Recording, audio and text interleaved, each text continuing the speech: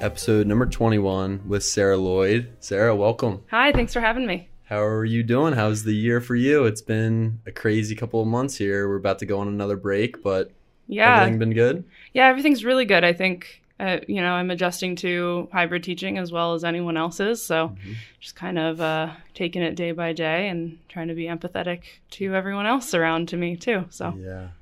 It's crazy not seeing anyone in school, especially today. Like I walking down the hallways, no one was here on a Wednesday. But that part's been bizarre. But I think for my classes, the boys are doing pretty well virtually, which is shocking because it's so hard to pay attention on a screen, especially when you're doing it 3 times 70, every day of the week.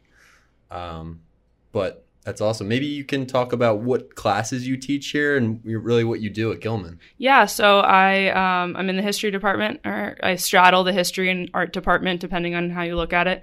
I teach 9th grade world cultures, I teach 11th grade U.S. history, and I also teach AP art history, which is a coordinated class too. So that's my teaching load. And then I also coach swimming and water polo at the upper school level. And I advise the Gender and Sexuality Alliance, or the GSA, as well. Awesome. Teaching 3 different preps is not common. Most people don't have 3, if I'm correct on that, right? Yeah, you're right. You're one of very few teachers who teach 3 preps. So you're how did you start to do that so early on in your career, having to prepare for 3 different classes? I know that's very hard. I only have 2 and it's hard.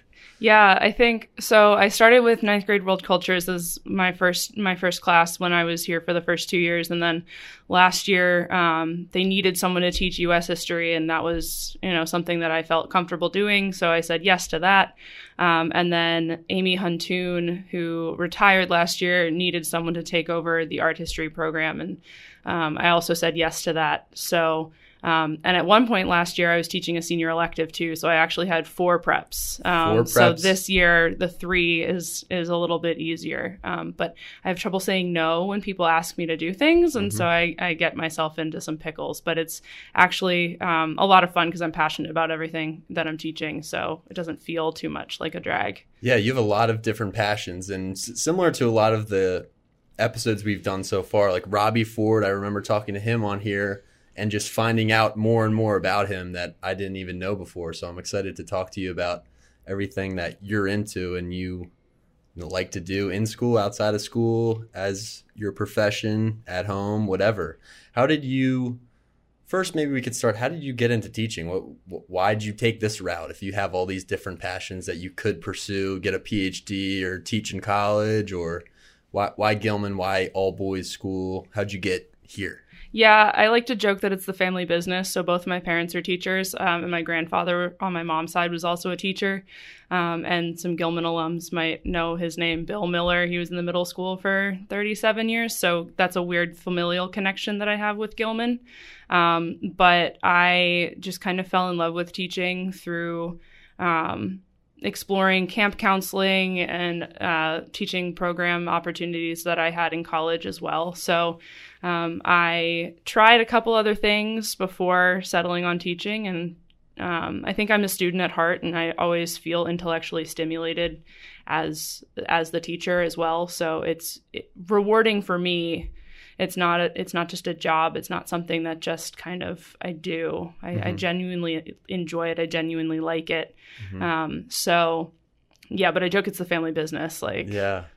That's awesome. And you grew up on a boarding school, correct? Yeah, I grew up on the campus of the Petty School in New Jersey. We lovingly called ourselves Fac Brats. But yeah, I was always around teachers. I think I was in 3rd grade when I realized that not everyone's parents were teachers, because all of the adults in my life were teachers too. So it didn't it took me a minute to figure out that teaching was not the thing that everyone's parents did.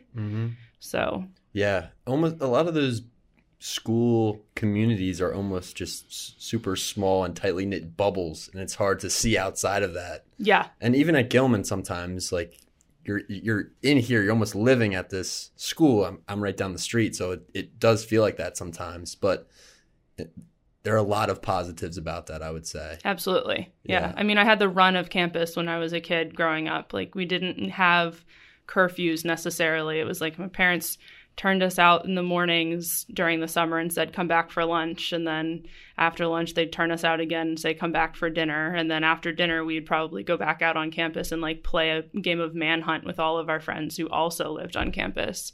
Yeah. So it was like this almost like utopian childhood of like climbing trees and skinning our knees and racing our bikes. And I look back on it and like think I could probably write a memoir, but maybe not. About Petty school. Yeah, or just like growing up on a campus. Is Petty school all girls or is it mixed? No, it's co-ed. Co-ed? Okay. Yep. What was that experience like? So you went to Petty from a very young age all throughout. Well, so Petty is only an upper, like a high school. So I went to public school up and through 8th grade and then went to Petty for high school. So. Gotcha. Okay. Yeah. And then, so after Petty, you went to Kenyon. Mm-hmm. Was there anything at Kenyon that funneled you down this direction into teaching, or was it kind of natural? And like Gilman, you have that family connection. Was there something that led you here, or is this kind of just fate that you found the same place that your grandfather taught?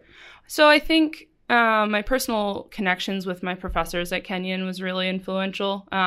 Kenyon is like super small, like 1,600 kids. And so my largest class, I think, was like 30. And I was on a first name basis with most of my professors just because, you know, you're small. It's a small campus and you see each other all over the place. And so having those meaningful connections with my professors kind of influenced my decision to teach. But I also think that just kind of the intellectual stimulation I got at Kenyon made me want to look for places that fostered that same kind of community. And so when I was looking for teaching positions, I applied to Gilman, like having known about Gilman for most of my life, but also like just trying to expand a little bit. And the other schools that I visited didn't feel the way that Kenyon felt, and Gilman had the same kind of community feel. So there was that kind of intangible connection that I felt here. How would you compare Gilman to Petty? Is it a similar feel, similar vibe, or is it pretty different? I think it's pretty similar in some pretty key ways. I think tradition is deeply rooted in both institutions. I think that there's a real sense of camaraderie and community within both communities. But I also think that the nature of a boys' school makes it a little, like Gilman particularly, makes it a little bit different. And I was looking for something different. I didn't want exactly the same. Gotcha. So. All boys school as a female teacher coming in, was that a tough decision to make, or was that something where you were like, I feel pretty comfortable on campus at an all boys school? I think I was a little bit scared at first. I think it made me a little bit nervous. But I also had some really great mentors initially to kind of help me through that initial process of like figuring out where I stood and where I fit in with the faculty and within the greater community. So was it scary? Yeah. But I think I didn't necessarily need to be scared. I think it was just something new. Yeah, especially teaching in the upper school. Like if you don't act a certain way, the class can kind of get out of control. And I felt that at some points, and I was maybe on the defense my first year, but because I was wary of that. I was like, I'm teaching 11th graders and, they're going to try to get away with things, and I have to maybe act a certain way because I'm so close in age to them. How did you jump right into the classroom and kind of find your style? So I think I had a little bit of an advantage because I was working with 9th graders, and they were just as, I think, scared as I was in some ways. They're now the little guys on the big campus, and by little I mean like some of them were like maybe 100 pounds soaking wet when I first started teaching. They've grown since, obviously. But so I think I had that advantage. But I also think that like I was on the defensive early on just because I wasn't sure what they were trying to test me, like where they were going. But I really tried to foster kind of a camaraderie and a community within my own classroom. So I think by November, most of them had me figured out and I had them figured out. So we didn't have to see eye to eye on things, but we had a mutual respect for each other. I think that made my first year of teaching pretty successful, honestly. Yeah. Wow. Okay. That's awesome. That's pretty lucky, I think. My first year, I would say it was successful, and I was definitely in a similar way as you were, influenced by my mentors, especially Brian, during that experience. But it was difficult, and I don't know if I broke out of the weird gender dynamic funk with the girls' schools and the guys in the room for the same class, for the first class, really, for most of them. It was a little awkward for that first year, but that's awesome to hear that your first year kind of gave you some momentum going into the rest of. I think first year is probably the hardest, in my opinion. I would say my second year was definitely the harder one. Okay. I think I was no longer concerned about how I was teaching. I was more concerned about improving what I had learned my first year. And so I think I was more critical of myself my second year, picking up an additional class, kind of realizing mistakes that I had made my first year and wanting to change that. So my first year was kind of a blur. I think it was successful, but I think I was just kind of on I was always going, the gears were always moving. And my second year, when I had time to sit and kind of reflect, I was there are things that can be fixed. There are things that I can do better. And so that was a little bit, I think, more challenging for me, honestly. Yeah. And for people who don't know, you were part of the UPenn Fellowship Program. So I talked with Erica on the last podcast about how the Penn Fellowship not only gives you that mentorship coming in, but is really just a reflective practice. The whole thing is reflective. And I think that's so key to teaching, is you're always looking. And not every teacher does this, and I probably in my third year of teaching don't do this as often as I should, but the best thing to do is look at your class that you just taught. What I do well? What could I have done better? And then you continue to increase throughout the rest of that year, or improve throughout the rest of that year. And that was really beneficial to me in that second year specifically, I think. Yeah, definitely. Well, and I think, too, I have a tendency to be overly critical of myself. I'm trying to recognize that. And so I will think something has gone horribly and someone else will be like, oh my gosh, that was wonderful. And I'm starting to have to learn to listen to other people when they compliment me, because I'm not very good at taking compliments. Oh, I'm the same way. And Brian was so complimentary my first and second year. And I was like, Brian, come on. Right. Brooks was my mentor, and I will say this over and over again, best mentor I could have ever had. But he was always like, oh my gosh, that lesson went so well. And I was like, really? Because I think this, and this, flopped or whatever. And so just kind of learning to take feedback is something that I think I'm still working on, but slowly getting better at. So and that's another thing that Gilman does really well, is pairs the fellows and the first year teachers here who are kind of just thrown into the classroom, trying to get that experience. But Gilman sets you up really nicely with a mentor that will fit, in my experience. How was that for you with Brooks? How did Gilman get that right? I think Brooks is just a natural mentor anyway. And it made sense because I was coming into the history department, and he's been here for a while and had been teaching world cultures probably as long as the world cultures curriculum has been in place. And so it was a natural kind of choice for functionality purposes. But also I think I interviewed and got to sit in on one of his classes, and I really enjoyed the way he taught, and we had a good conversation. And so I think there was some kind of reciprocity in that. He wanted to work with me and I wanted to work with him even before we got paired together. So it worked out really nicely. Yeah, that's awesome. So now that you're pretty comfortable here at Gilman, you're teaching 3 different preps.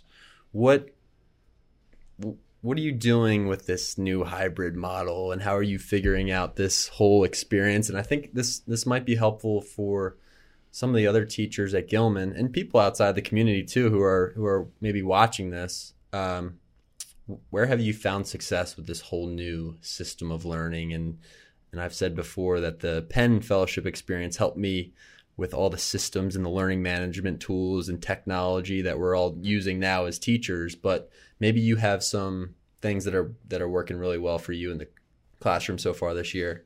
Yeah.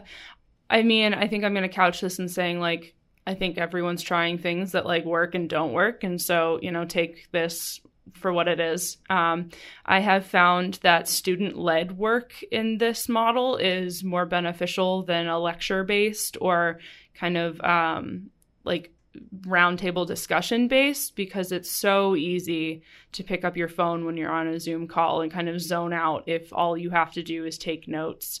And so what I've found is that if you're asking students to become the expert on something and then bring that to the table and discuss with their classmates, you get more engagement from them and from their classmates as well. And so what I've been trying to do is small group work. I've been trying to do student-led discussions, some fish bowls.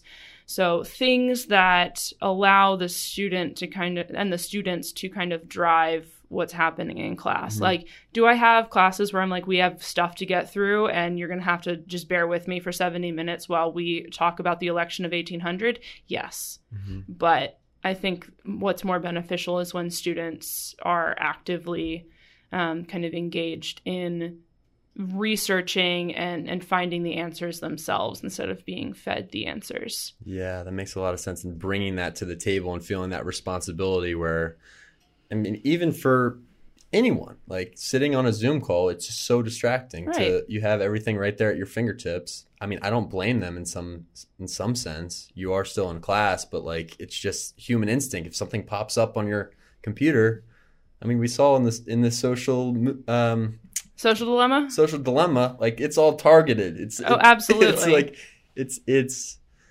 grasping your receptors and and we're like conditioned to get to want that feedback, right? And so when something buzzes in our pocket, there's that dopamine rush. There's like, oh, what did I get? And so I don't blame the student. Like, I do it, right? Like mm-hmm. We've been on faculty meetings that have gone just a little bit too long and we start checking mm-hmm. whatever social media we want to check. So I just try to keep it relevant and I try to keep it more kind of tactile mm-hmm. in terms of engagement. So for that history class, I'm interested because talking to Kevin Hudson on the podcast and just my sense of what a history class looks like, a lot of videos and movies, but that's pretty difficult right now, I think, to show movies and films and videos during this virtual setup. How is that history class going? I'm interested in what you guys are learning in there and talking about. Yeah, so in the U.S., we're on our unit on slavery and the Civil War, which is like the most depressing unit to send them off into winter break with. So sorry, kids. But I love kind of online platforms that allow you to post movies or post clips and then have them engage with that. So Edpuzzle is a really cool platform. So you can post a YouTube clip or a movie of some sort and add questions in. And so they're watching the clip and then it pauses because there's a question and then they answer the question. And then at that point, they can then continue on with the clip that they're watching. So it there's engagement there and it doesn't get choppy. So like we've all tried to kind of screen share and watch movies together and it doesn't work, right? It doesn't work Audio very well. And the video don't match up together. The quality's horrible. So I like Edpuzzle. I like kind of sending them off on a this or that kind of scavenger hunt. So with my 9th graders, we did an intro to sub-Saharan Africa, and they were offered two kind of sources for each kind of topic, I guess, mm-hmm. and they could watch this one or that one, and then they went on to the next one. They chose one or the other, and so kind of student agency, but also exploring different avenues within that. And again, giving them some agency and choice and. Yeah, that's definitely effective for this situation right now. Absolutely. So in terms of your history, and did you study history? Did you say you studied history in college? I was a double major because I'm that masochist. I double majored in art history and history, and my history concentration was Atlantic World Relations.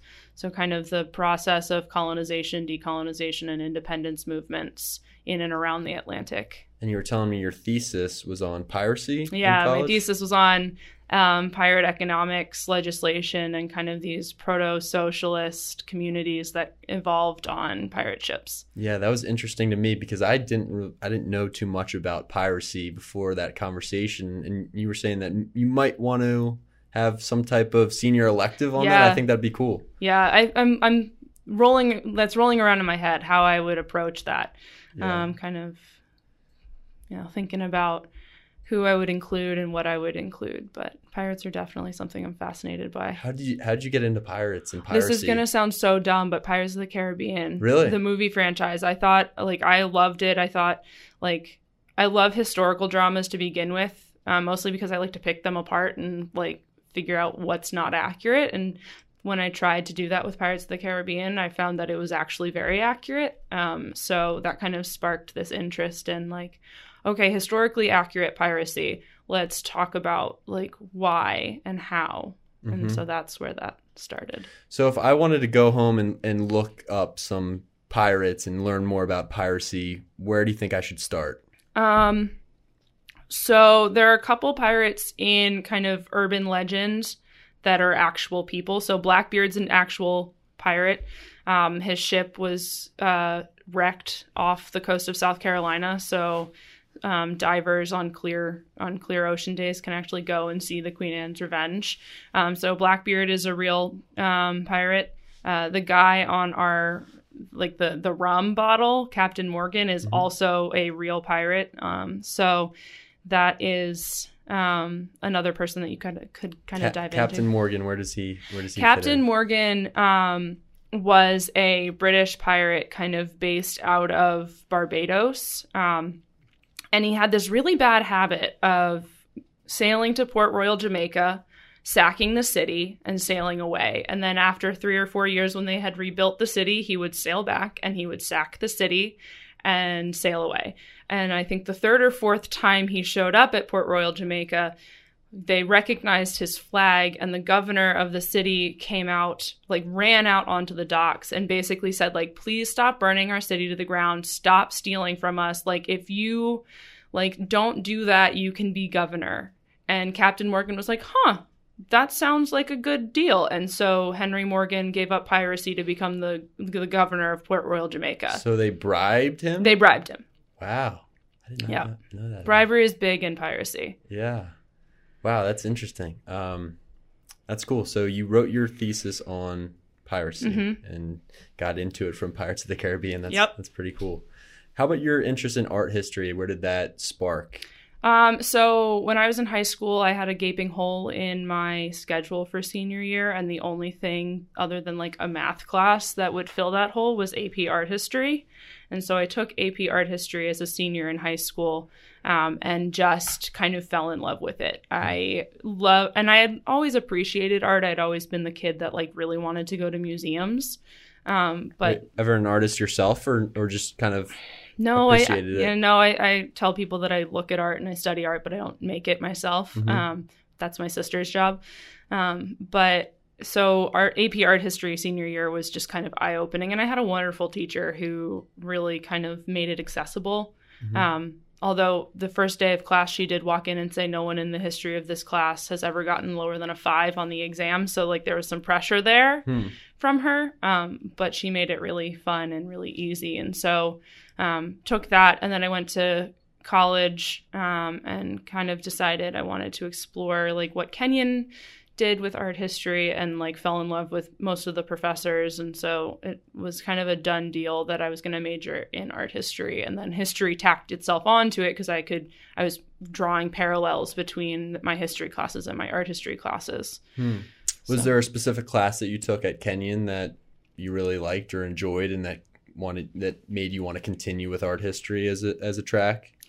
So I think the first one so Kenyon breaks up kind of survey of art into 2 parts based on semester. And so survey part 2, I took my second semester of freshman year and fell in love with the way that the professor taught the course, and then went on to take as many classes as I could with him. Just because he made it so much fun, and he was engaging and he was colloquial. So I loved survey 2. But I think the class that sticks with me the most from Kenyon was my history of African American art class, which was really fascinating, and art that no one had told me about before, but was so pervasive. And so I was really kind of intrigued by the way that the class was set up. And this class was set up based on kind of the framing and reframing of the Black body in American imagery, both by white people and by Black people. And I found it so powerful. So I actually modeled an elective off of it for Gilman students, but loved that. Found it really helpful in kind of deciphering pop culture and kind of the imagery that we are saturated with, in music and in video and kind of the film industry as well, and sports. There's a lot of talk about the Black body in sports and what that means for the American psyche. So that class was kind of like an eye-opening experience for me. Black body in sports, I'm curious. What do you mean by that? Yeah, the way that the Black body or Black people in the United States are valued kind of for what the physicality of them is and not necessarily intellectual. And I'm not saying that no Black people are valued for their intellectual capacity, but my professor did this thing where he was name 5 famous Black people, and 95% of the class named Martin Luther King Jr. and 4 athletes. And so there's this kind of interesting discussion going on about what we value as an American society, right? We value football, we value basketball. Well, a majority of those athletes are Black. How does that kind of play into how we depict Black people? Or how we maybe stereotype? Stereotype or kind of funnel them into channels, right? So are we valuing a student who is academically inclined, or are we valuing the student who wants to go D1 in a sport? And where that kind of dichotomy is.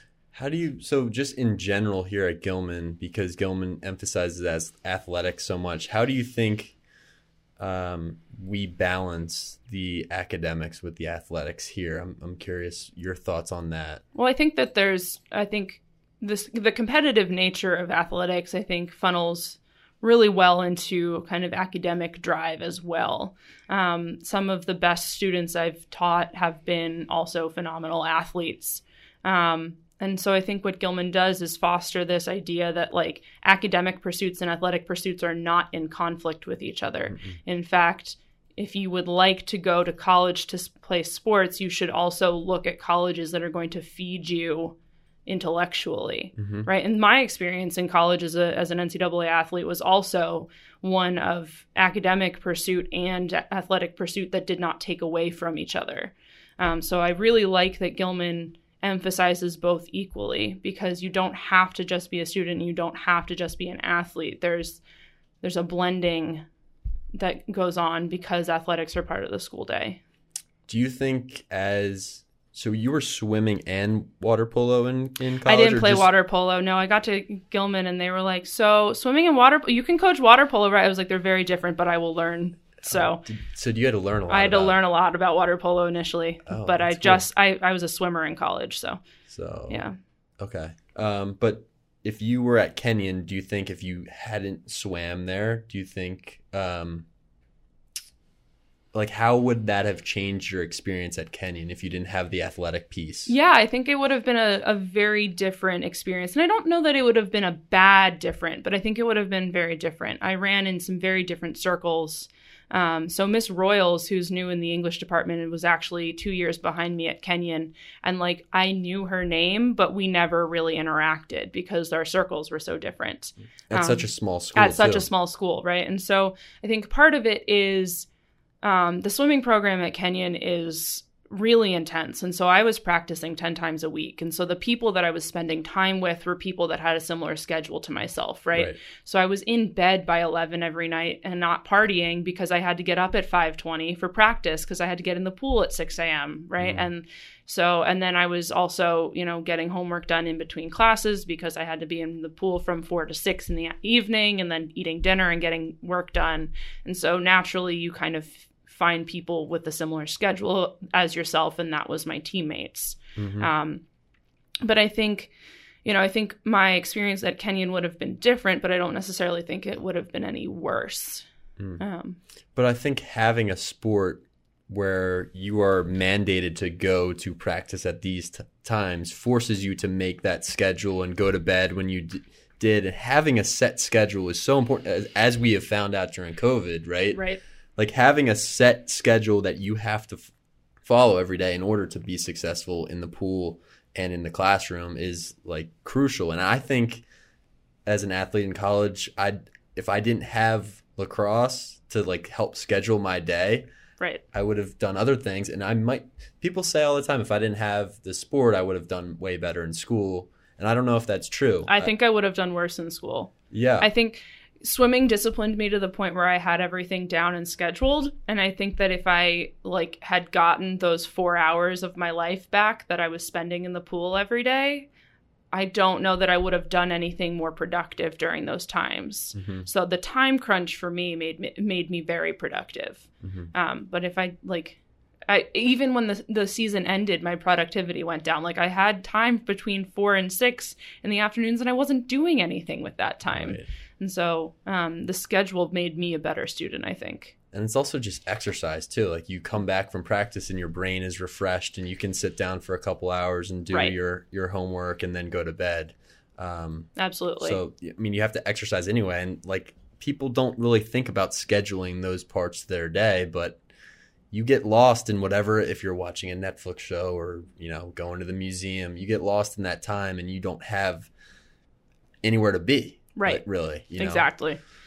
What was the most difficult part for you at Kenyon, being a student athlete with a double major? You're writing a thesis. You're into all these different fields. You have to go to bed early and wake up early. Like, what was the most difficult part of that experience?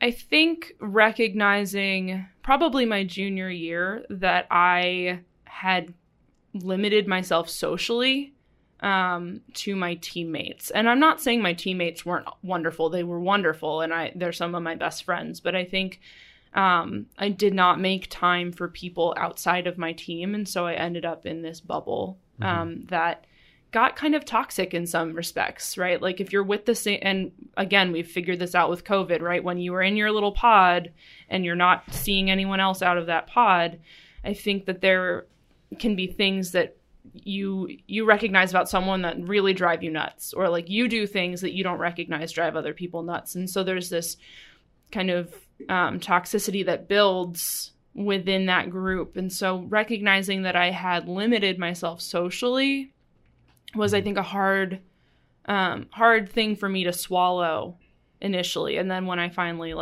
swallowed my pride and started to hang out with other people, it was a lot, I don't want to say better, because I don't think it was better. I just think I had different outlets for different things.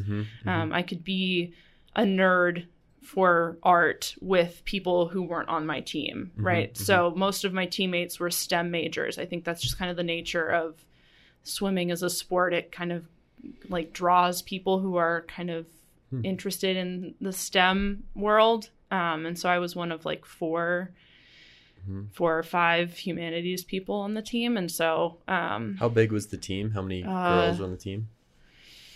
It was 80 people total between men's and women's. Oh. So 40 maybe. It wasn't that small of a circle. It wasn't. But I was also, my training group was pretty insular because I was a distance swimmer and there are just naturally fewer of them. So I was not interacting with all of the people on the team every day because I was training with just that handful of people. Gotcha. Well, I think that's good advice for people who are going to college, because it's very easy to get in with a crew your freshman year and stay with that group. And part of college is just meeting people and figuring out, getting to know yourself more through other people and learning more about just meeting random people in college. I still talk to people today that I met my freshman year, and that's really why I feel for this freshman group right now during COVID, because it's a crucial time to meet new people that you're going to have connection with for a while after. The best thing I did was live with someone not on the team. So living in a dorm with someone who did not have my schedule was like the best thing I could have done, I think. Yeah, it's nice to go back after a long day of practice and talk to someone else about other things. Exactly. Yeah, I totally know what you mean by it can get toxic if that sport is your whole life and you have no break from it. Right. And a lot of that energy, whether it's good or bad, can rub off. If there's a bad week at practice, everyone's going to feel that. And it's going to be, it's going to be bad for the team. Definitely. But it's nice to get away and then come back refreshed. Awesome. So I'm curious about the art history class that you teach at Gilman and what you guys are doing in that class this year. Yeah. So this is AP Art History. It's coordinated. So I have 9 students this year. I have 4 Gilman students. I have 3 Bryn Mawr students and 2 RPCS students. And they have been, it's an awesome group and they're intellectually curious. And so our conversations are awesome, but we have just finished the Baroque period, which for those of you, for people who don't know what Baroque period is, it's right after the Reformation. So there's a pretty big split kind of stylistically between countries and artists who are Catholic and countries and artists who are Protestant. So it's this really interesting period in art where the art really reflects kind of the religious and political climate of the time period. How was Protestant art different from? So the Protestant Reformation, particularly with the Calvinistic kind of leanings of a lot of the newly Protestant countries, really frowned on image making. So one of the commandments is thou shalt not make graven images. And for the Protestant church took that pretty literally. So they whitewashed their churches. They removed icons. They weren't painting images of holy figures anymore. And so it changes what the paintings are about. So you get a lot more landscape. You get a lot more genre scenes. It's very reserved almost. You're not seeing you're not seeing the more dramatic pieces. Like biblical imagery. Right. So, and then the Catholic countries are engaging in the Counter-Reformation, which is basically hey, come back. We want you back. This is the true church. And they do that through image making. So things get more dramatic. The biblical imagery becomes more beautiful and more gold encrusted and more opulent, just to kind of demonstrate kind of the beauty of that church. So there's a really cool split between what artists are doing in primarily the northern countries, so the Dutch, the Netherlands, parts of England, and also what Italy is doing or what Flanders is doing, what Spain is doing at that time. Who were some of the artists from the Protestant side who were making those landscapes and those less realistic portrayals of biblical imagery? So some of the Northern Baroque painters that you should probably be aware of are Jan Vermeer, who's actually Catholic, but painting in the Netherlands, so he can't really be overtly Catholic. So he does a lot of he's genre. Undercover almost. Yeah, he's undercover. So Girl with the Pearl Earring is his, Woman Holding a Balance is his. Rembrandt van Rijn is working in the Netherlands at that time. Rachel Roisch and Judith Leyster are 2 women who are doing a really great job of making money as painters in the Northern Baroque period. And then down south, you have artists like Diego Velázquez in Spain, Caravaggio in Italy, Artemisia Gentileschi in Italy, who are doing these really dramatic scenes. These are Catholic. They're Catholic, Catholics. Yeah. So Caravaggio is an interesting figure that you guys were just learning about. Yeah, Caravaggio is this really cool... he's kind of the bad boy of Baroque art. Legend has it he murdered a guy and had to go on the run for a little bit. But he is probably most famous for his depiction of the calling of St. Matthew, He also does the conversion of St. Paul, and some genre scenes with like mildly androgynous looking men in kind of Bacchus-like regalia. So he's an interesting character. The Calling of St. Matthew is a painting that if you haven't seen it, you should see it. Yeah, you should definitely check out, because the way that Jesus is pointing at Matthew is like very lackadaisical, right? And Matthew is pointing at himself. Yep. Like you're looking at, he's a tax collector. Yeah. So Matthew's a tax collector, which is like a big no-no in the biblical time period, right? Like tax collectors didn't have a set salary, and so they collected the taxes for Rome, but then like added on money so they could make money for themselves. And like people just, generally didn't like tax collectors. And so Jesus is calling a tax collector to be one of his disciples. And the way that Caravaggio paints it is really interesting, because the light is not on Jesus, which is like he's in the shadows. He's in the shadows, and the hand gesture of like the call is very reminiscent of the hand that Michelangelo does in the Sistine Chapel creating of Adam. So there's like reciprocity and kind of a recognition of who's come before him in that. Yeah, the in Matthew too, he's pointing at himself, but he also has his hand on the money that he's collecting. Right. But I think Caravaggio is most known for his not only his biblical depictions and his realistic portrayals, which like was probably definitely frowned upon. Like he was painting people like right off the streets almost, right? And the church was like, you shouldn't be painting like randos. Right, exactly. But the way he uses light. So he pioneers a technique called chiaroscuro, which basically is an Italian word for shadows. And the way that he always has very dramatic light coming in from one particular place. And so oftentimes it's the upper left-hand corner of the painting. But he also he's hyper saturating his colors, and also really emphasizing the contrast between light and dark. So like even if the scene itself is not dramatic, the lighting makes it dramatic, which is something really interesting that he does. Yeah, and seeing that during a time period when you don't have, like today, HD TVs and all this stuff, and seeing the way that he portrayed such like important biblical figures was probably like out of this world. It was amazing. Yeah, it's amazing to see it today. Exactly, and he's definitely he's incorporating Leonardo's use of sfumato, which is like smoky. So the way that he blends it, and he's amping it up. He's creating even more drama with the way that colors are rendered and the way that lines kind of disappear. Caravaggio is particularly good at like hiding his brush strokes, right? So like even if you got up very close to the painting, it would be very hard for you to find brush strokes in it because it's so clean and well blended.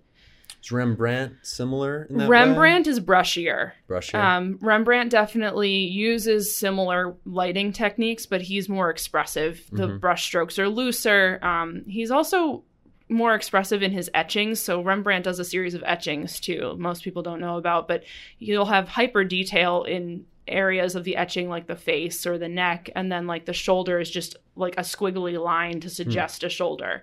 The feather in his hat is a bunch of lines to suggest a feather. But what's brilliant about Rembrandt is that he can use those different kind of techniques to really bring together the full photo, like the full image for you. And where was he painting, Rembrandt? He's up in the Netherlands. Okay. And you were telling me Vermeer, you guys were talking about Vermeer the other day, and he's another amazing in terms of light and like the light coming through the windows, right? Yep. What do you discuss when you bring up Vermeer in class? And Vermeer is interesting because he's Catholic living in the Netherlands, and so he wants to include and does include some religious imagery in his art, but it has to be a little bit clandestine. It can't be overt. But he's also kind of embracing the scientific revolutions that are happening around him. So we're pretty sure he's using something called the camera obscura, which is an early lens. So if you think about like the old cameras where you like put your head under the hood and like looked through the lens, he's doing something like that. And what the lens is doing is projecting onto a canvas where he can then trace and kind of sketch. Oh. So it's heightening his ability to really capture that moment of the scene. And some art historians are wholly critical of that approach and say, well, it's not pure genius because he's not doing it from sight. And other art historians really appreciate his ingenuity, right? Like he's using the tools around him to produce work that's unique and hyper real and also contemplative. The girl with the pearl earring is sometimes called the female Mona Lisa. The Dutch Mona Lisa. Dutch Mona Lisa. Why is that so? That's like such a famous piece. Why is that so famous and well regarded? Yeah, I think it's enigmatic, just like Leonardo's Mona Lisa is, right? Like you're not entirely sure where this girl is. You're not entirely sure what her deal is. But it's also and like you have to understand kind of the buttoned up, kind of reserved, like social scene at the time period, but it's inherently sexual. And there are a couple ways that we know this. One, she's making direct eye contact with the viewer, which was like not a ladylike thing to do. And her mouth is also open, which was a suggestion of sexuality, of understanding her own sexual nature. So putting that with a striking gaze is, it was kind of scandalous at the time period.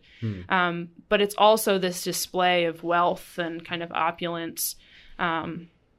She's wearing this beautiful turban that is blue and gold, and those are two colors that are ridiculously expensive at that time. Gold is obviously expensive still today, but the blue pigment had to be lapis lazuli, which had to be imported from Afghanistan, which meant that you had to grind it down. And so it's a really expensive commodity. I mean, you will look at kind of commissions for paintings from the time period, and they're not telling the artist like what to paint. They're saying like, you will use this many florins of blue in this. So that's like it dictates how much blue and how much color is used, which is an indicator that it was really expensive.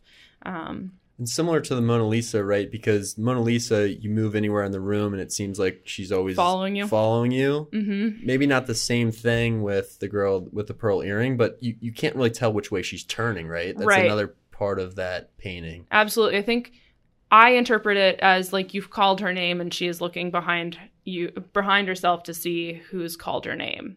I think the other thing, right, is like, are we going to ignore the ping pong ball sized pearl in her ear? Like we can't, because pearls were so expensive and so revered in that time period as something that women could wear to subtly show their wealth and status, right? In a society where they're emphasizing kind of modesty and they're emphasizing kind of reserved appearances, pearls were actually accepted. And so you could wear these large pearls and let people know that you had money. I mean, like, and they're like beautiful too. So. Yeah. Wow. So I'm so curious about how you get Gilman boys, and like just knowing some of the guys, some of them for sure would be interested in this, but some would be like, why do I need to know about like the girl with the pearl earring? How do you get those kids and make them interested in that kind of art? I think first and foremost, people in general, not just Gilman boys, are supremely impressed with skill. Something that they cannot do, right? Now, when we get into modernist art and we get into abstract expressionism and things that, quote unquote, I could have done that, like then it gets a little bit harder. But art that is fundamentally something that they could not produce and or fundamentally could not reproduce, I think they find to be fascinating anyway. I also think that like art is interesting once you understand it. I think to understand it, you need to hear the context behind it a lot of the time. Yeah. And so like telling these stories, right? Like people perk up when they hear like Caravaggio might have murdered a dude. Like Right. that seems that adds something to it, right? Mm-hmm. So for, Girl with the Pearl Earring to be inherently sexual, like might be like something that makes a student more interested in learning about a portrait of a girl that they don't have a name for. So you almost have these talking points that are just going to get the boys to perk up, and then you can kind of go into the details of the piece. Right. Like what is so exciting about art is like there are always little nuggets that you can pull out of it that can be really kind of tantalizing for students. Or like arguments, exactly what it is. Or arguments about this person says this about this. Right. She's turning this way. This person says she's, turning the other way. Right. Right. And then the boys are like, no, I think she's turning this way. And then you got them. Yeah, absolutely. And like there are always little things and pieces that you can point out. Like, so, Michelangelo paints the Sistine Chapel and he also paints the wall behind the chapel, and it's a Last Judgment scene. And, one of my favorite things to point out, because everyone like kind of like bristles at it, is saints will carry the attribute of their martyrdom with them. So like Saint Stephen always has a rock because he was stoned to death. Well, Saint Barnabas was like flayed alive. And so the attribute he holds is his own skin. And so what Michelangelo does is he's got this guy holding a skin suit in his hand. And like that is kind of gruesome and kind of gory, but also like really interesting. Right. Once you understand the symbolism and the history and the figures and what they're all about, it puts everything together. Right. And that's why it's important to take a class, right? Like it's one thing to just go into the museum and look at it and say, okay, I don't know who these people are. Right. But if you're sitting in your class and taking each piece, who is this? Why is their face like that? Right. What is the symbolism here? I think that makes anyone appreciate art more. Yeah. Well, and I love art too, because art has so many layers to it, right? Like the first layer is like appreciation. Like that is beautiful. Yep. I want to look at that thing. And then you can dig even deeper into the historical analysis and the formal analysis of it. And art is something that I think keeps on giving, right? You can continue to pull things out of works. Like I sit in class and look at a work and notice something that I hadn't noticed before. Yeah. Like, and I have been studying this for upwards of 10 years at this point. Like there's always something more that I can find. And so I find that art is something that's very connective in that way. Yeah. I mean, you can even just, so I do, Edward Hopper is one of my favorite American artists. And I just find his pieces so open-ended. Like, what is going on here? What is this person doing? What are they thinking about? I use that in my English class just to get the ball rolling sometimes and connect it to whatever it is we're talking about. But I just like hearing, what do you notice? What does my class notice about this? And then I'm like, oh, that's pretty cool. I didn't notice that either. Right. One of my favorite questions to ask is, or prompts to give, is listen to this piece, which sounds a little bit counterintuitive, but what I'm asking students to do is kind of absorb the visual and apply audio to it. So there are some pieces that are quiet and contemplative, and then there are some pieces that are really loud and cacophonous and chaotic, and kind of allowing them to sit with that can help them draw even more out of cool. a piece. Listen to this piece. Yeah, listen to it. I like that. So what are you guys working on next? Where are you going in this course? So it's a full year, right? It's a full year. So we're still kind of in European vein-ish. So after we finish Baroque, we're going to move into neoclassical, neoclassicism. So we're going to talk about Jacques-Louis David. This is where kind of the French Academy becomes really important.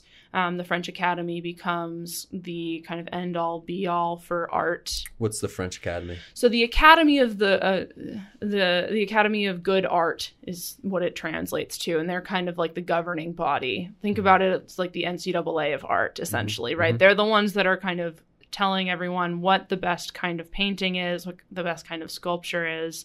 They're the ones that are exhibiting the artwork, so they're really calling the shots, and it becomes very rigid and it becomes very standard. And so we'll move out of kind of the drama of the Baroque into a formulaic depiction of very specific kinds of art and very specific kinds of scenes with the neoclassical period.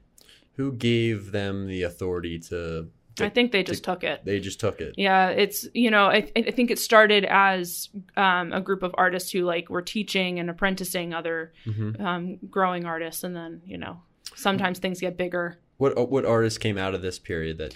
You're going to look at Jacques-Louis David. You're going to look at Angelica Kauffman. Some of the best kind of American portrait artists are coming out of this period as well. You're looking at kind of architects like Thomas Jefferson's Monticello is neoclassical. Okay. I just went there a couple weeks ago. I don't know if I told you that, but it was one of the most like stunning Yeah. So we're looking at rationality. What I expected when I was going to Monticello was this massive mansion, like out of control, huge, just from the picture. You can't really get a sense of how big it is. Right. But it's it's almost the perfect size, like the building. Mm-hmm. It's very sound. I went inside too. It's just, I think it's a worthwhile trip to take just to see the architecture of that and how that was built. Yeah, and the neoclassical period is all about rationality, all about architecture that makes sense visually, right? So it's symmetrical. We're looking at things that are going to recall the classical antiquity, so columns and pilasters and kind of like a reinterest in kind of scientific proportions, right? So perfect circles, perfect squares, perfect triangles, that kind of stuff, because it's sturdy. Yeah. Visually, it conveys this idea of permanence and of kind of importance, like robustness, right? So there's a reason that the American Capitol and other buildings for the federal government are all neoclassical, right? Mm-hmm. They give off a sense of permanence and of importance and objectivity in some respect, right? So we're not, building Victorian mansions to house the Supreme Court. It looks like a Greek temple front, right? So, do you have a favorite period that you teach or that you've studied on your own? I know that's a tough question, but is there anything that you really look forward to? I love World War I and kind of the after effects of that on the art world. I think we have a group of artists that are so disillusioned with what's just happened, and so they can't do anything except express that in art, and becomes a little bit grotesque, and it becomes a little bit less palatable, and it's this really beautiful expression of the angst that people were experiencing after the horrors of the war. And I also love propaganda posters. I think they're fascinating in a historical sense, but also artistically, you get people to produce, really stunning depictions of kind of this idyllic person or scene. Do you use any political cartoons in your classes? Nast. I love Nast. Yeah. I think he's hysterical. So we'll use him. We talk, Kathy Kollwitz is cartoonist out of Germany at that point, and so she's doing some cartoons and some other lithographic work for kind of publication. That's fascinating.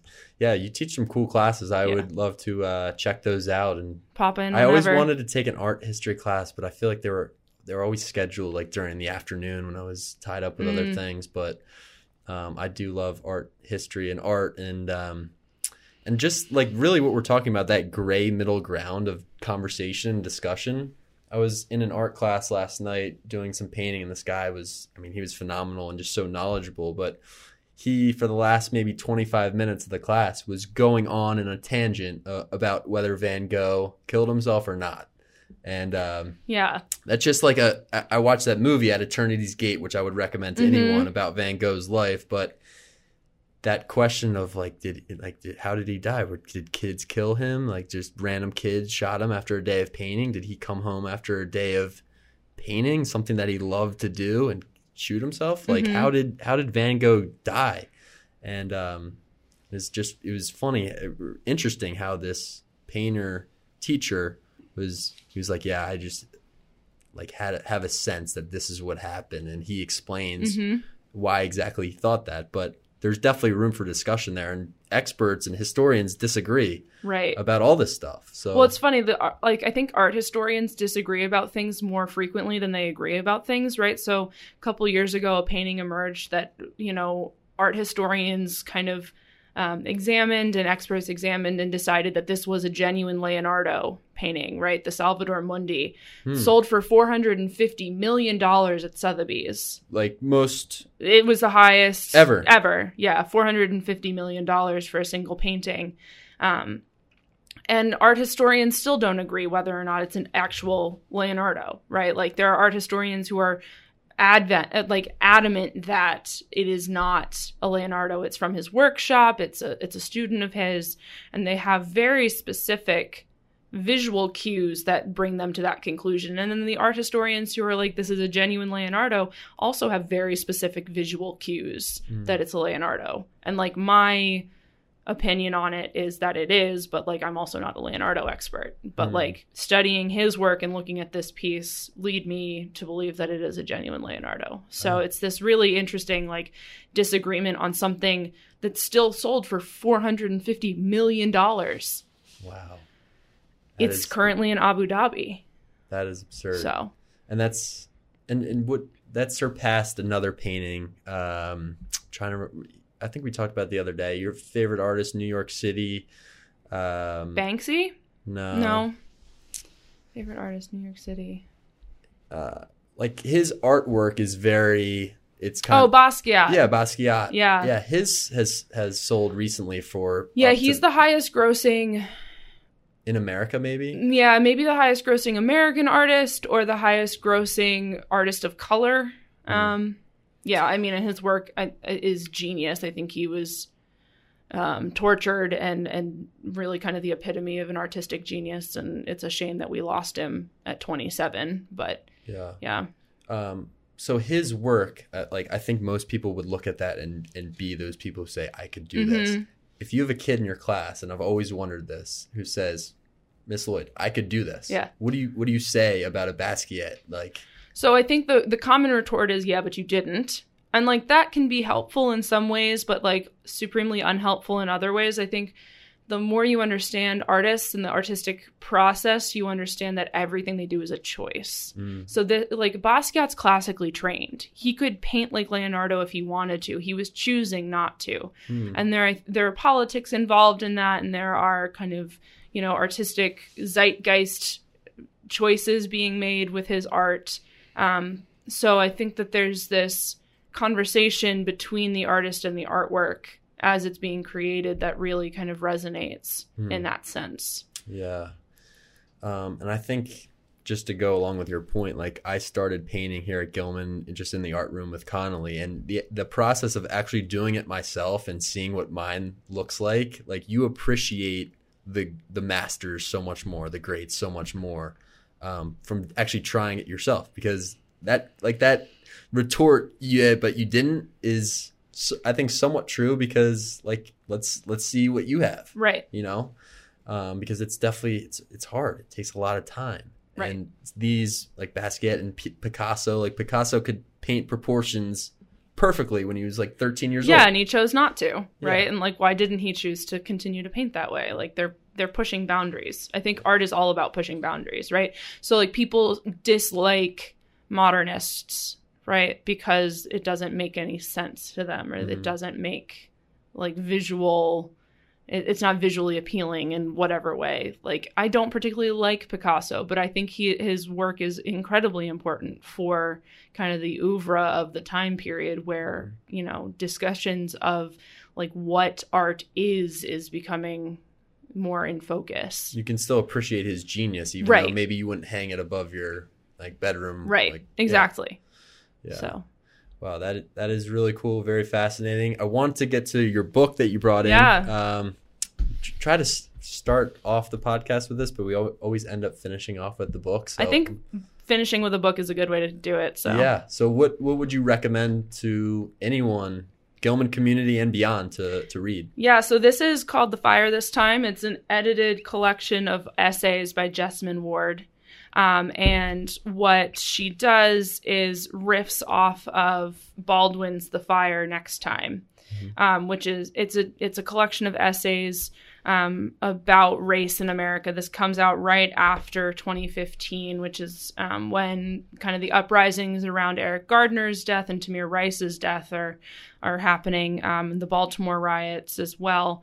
And so I love this because everyone who writes in this, just the way that they write is absolutely gorgeous.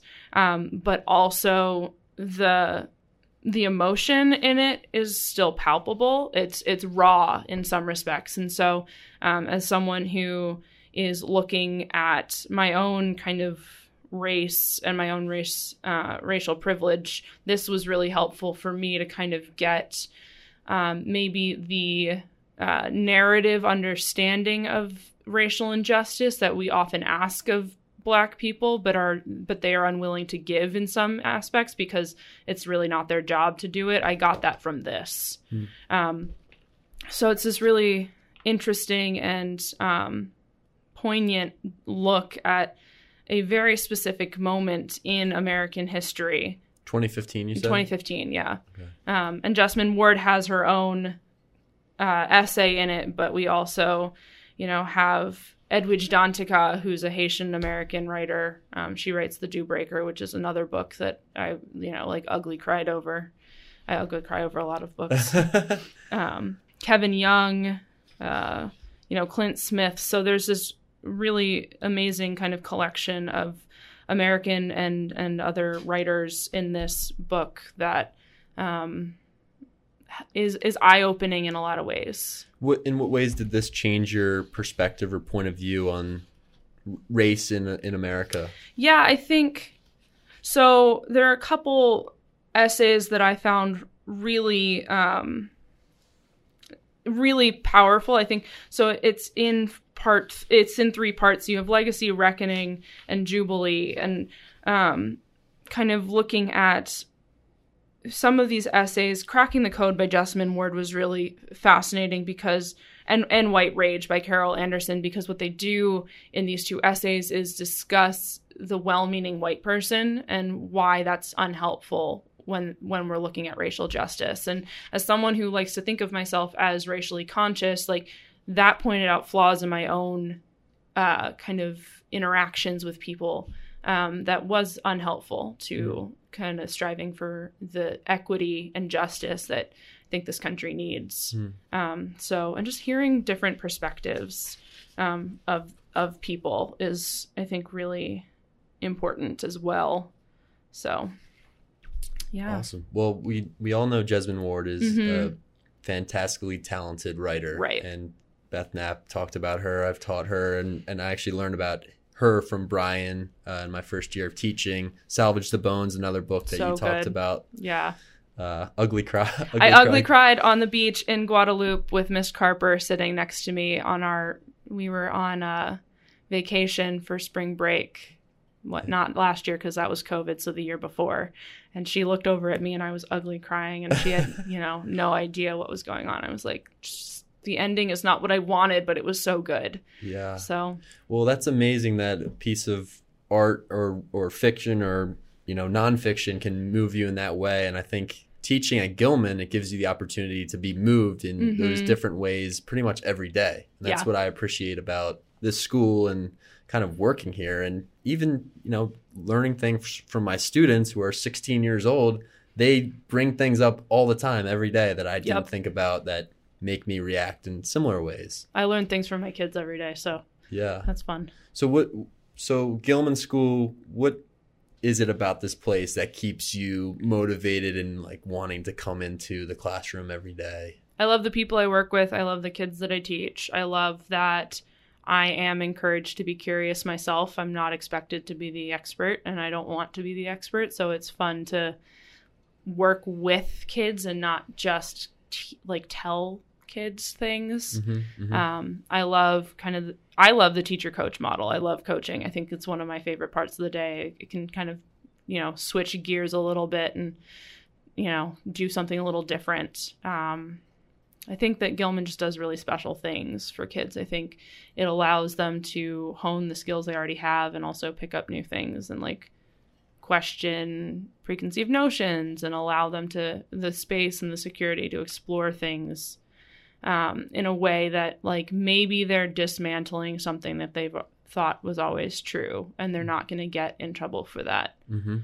So in your classes and the classes that you teach, what is like I'm interested in, like, maybe what do you emphasize in your classes? Like, what do you want your students to come away from Miss Lloyd's class and enter the next year with, whether that be skills or ways of looking at the world, or, you know, minor things? Like, what do you kind of emphasize for your full year as a teacher?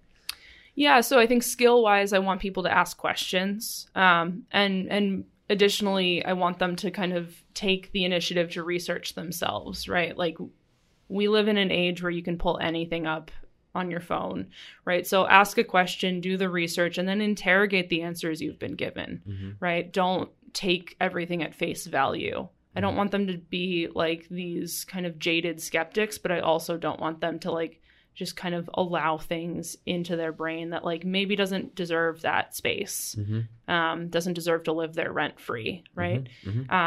I think, you know, thematically, I emphasize this idea of global citizenship a lot.